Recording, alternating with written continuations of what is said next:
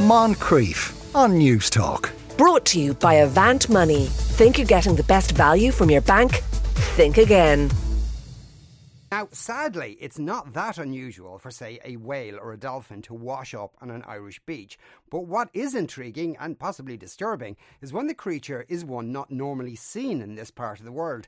Earlier this month, a dwarf sperm whale was found in County Cork. They're usually only found in tropical oceans. Stephanie Levesque is a member of the Irish Whale and Dolphin Group. Stephanie, good afternoon.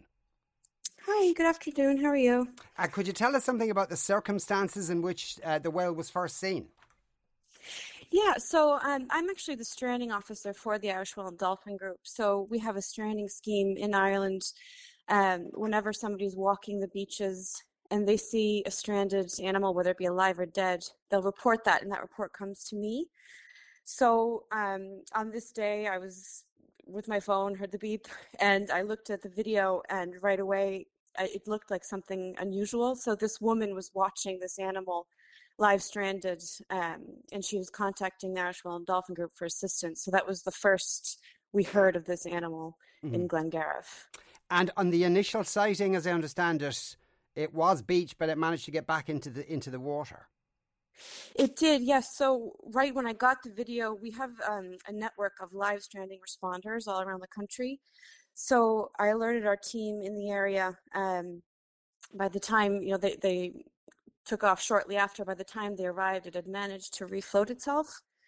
So that's when we decided to put out a post and just ask people in the area if they could keep an eye out for it, and report it to us if it was seen again. And it was found dead the next day? It was, yes, unfortunately. But we were able to recover the carcass. So Claire Herdman of the National Parks and Wildlife Service, she was really great. She went over to the area, she recovered it and brought it over to the regional vet labs in Cork, where they carried out a post-mortem on the animal. And they were able to confirm that it was, she was around a 2-meter female. And she actually was unfortunately pregnant, so that was quite sad. But there was no obvious cause of death discovered at that time, but we're still awaiting results from bacteriology. So right, okay, so that could indicate something. And as I said in the introduction, there it's a dwarf sperm whale. Has one ever washed up on a beach in Ireland before? No, so it is a first. That's why. So at first we were thinking, oh, this kind of looks like a pygmy sperm whale, which is still quite rare. We only have had it was about 10 records of them stranded in Ireland. But then a few people were contacting us, experts from around the world. Were saying, well, the dorsal fin looks a bit tall and the back looks a bit short, so it actually looks like it could be a dwarf sperm whale. But before we confirm that, we like to be sure to 100% before we announce something like a new species to Ireland. So we sent the sample to Dr. Eileen Delane at UCC.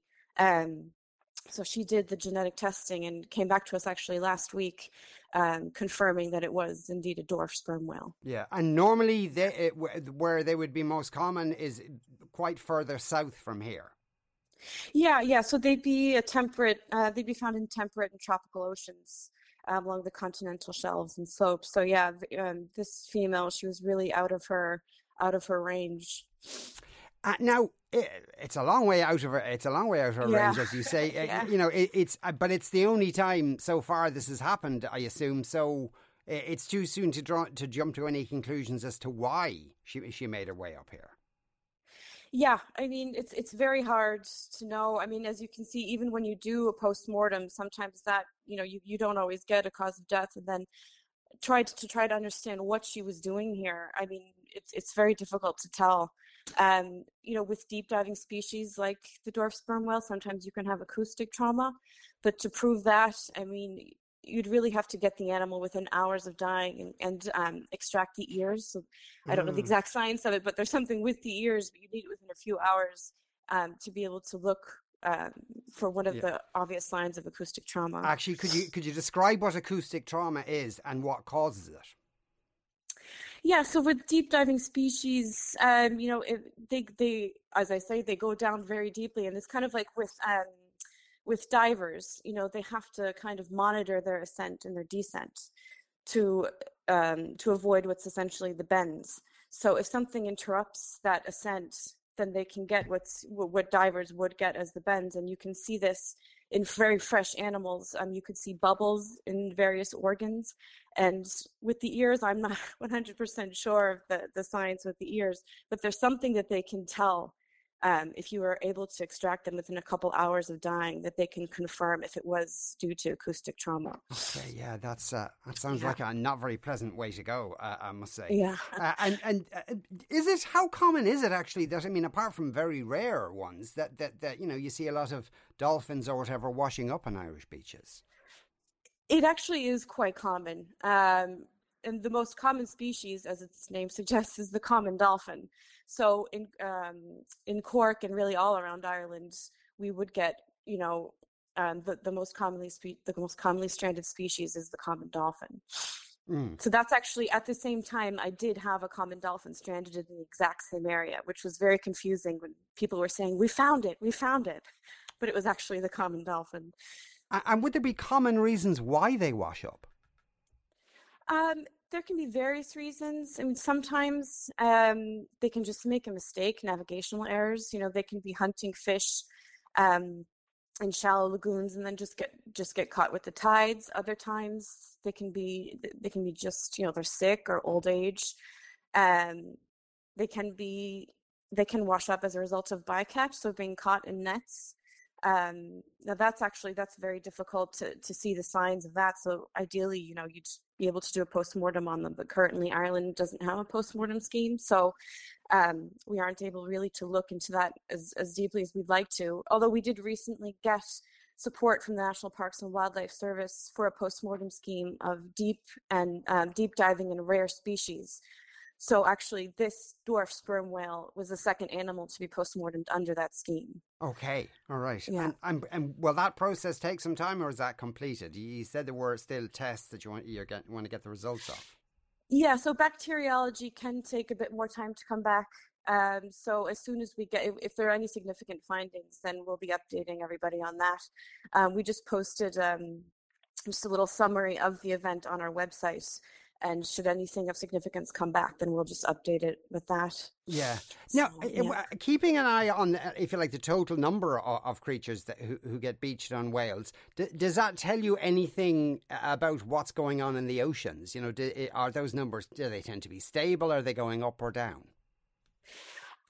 There's a general increase. Mick O'Connell, who was the stranding officer before me, he noticed that in around 2011, we started getting a lot more records, particularly of the common dolphins. So really, that's why this stranding scheme is so important, that people report to us with photographs, with videos, so that we can log which species are stranding and where, and monitor any unusual trends. And just as this animal, monitor if there are new species coming, and you can't really say why. All you can do is flag these trends and then try to get somebody to, take an interest to support us to look further into it. Right. Okay. Like the deep diving postmortem scheme is a great step in the right direction. Yeah, because if the trend is going up, you couldn't help but be tempted to think maybe it's got something to do with climate change, or maybe there's some sort of human factor in this. Exactly. Yes. I mean, because everybody always says, well, what's happening? Why are they stranding? And at this moment in time, all we can really say is, well, they're going up, but, we don't have the resources to do a postmortem on all of these animals. So that's what you would really need to do to get, any sort of idea of what's going on. Again, with postmortem, you can't always say the cause of death, but it'll definitely give you, a lot more information that could be useful. Yeah. So, yeah. And given that Ireland's like the most westerly country in the Atlantic, if conditions change in the Atlantic, presumably we'd be the first country where you could see signs of that. Yeah, so, I mean, last year was actually a peak year for stranding records. And one of the suggestions was that Porrick Hooley, who's our sighting officer, he was getting, he had a great increase in the number of sightings as well. So does that mean that the common dolphins, are they coming closer, closer inshore? And why are they moving? If they are moving, is that, these are all factors that you have to take into account when you're trying to figure out what's going on and put all the pieces of the puzzle together. So, again, for everybody listening, if you ever come across a whale or a dolphin stranded, please report it to the Irish Whale and Dolphin Group, as if they're alive as well, to send them to us so that PORG can put that into the sightings database. Yeah. Because it's so important to keep an eye on these trends.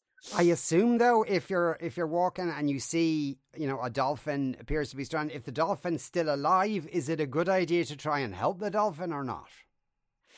First thing to do is, just like this woman did, just alert us. Alert the Irish Whale and Dolphin Group. We provide training.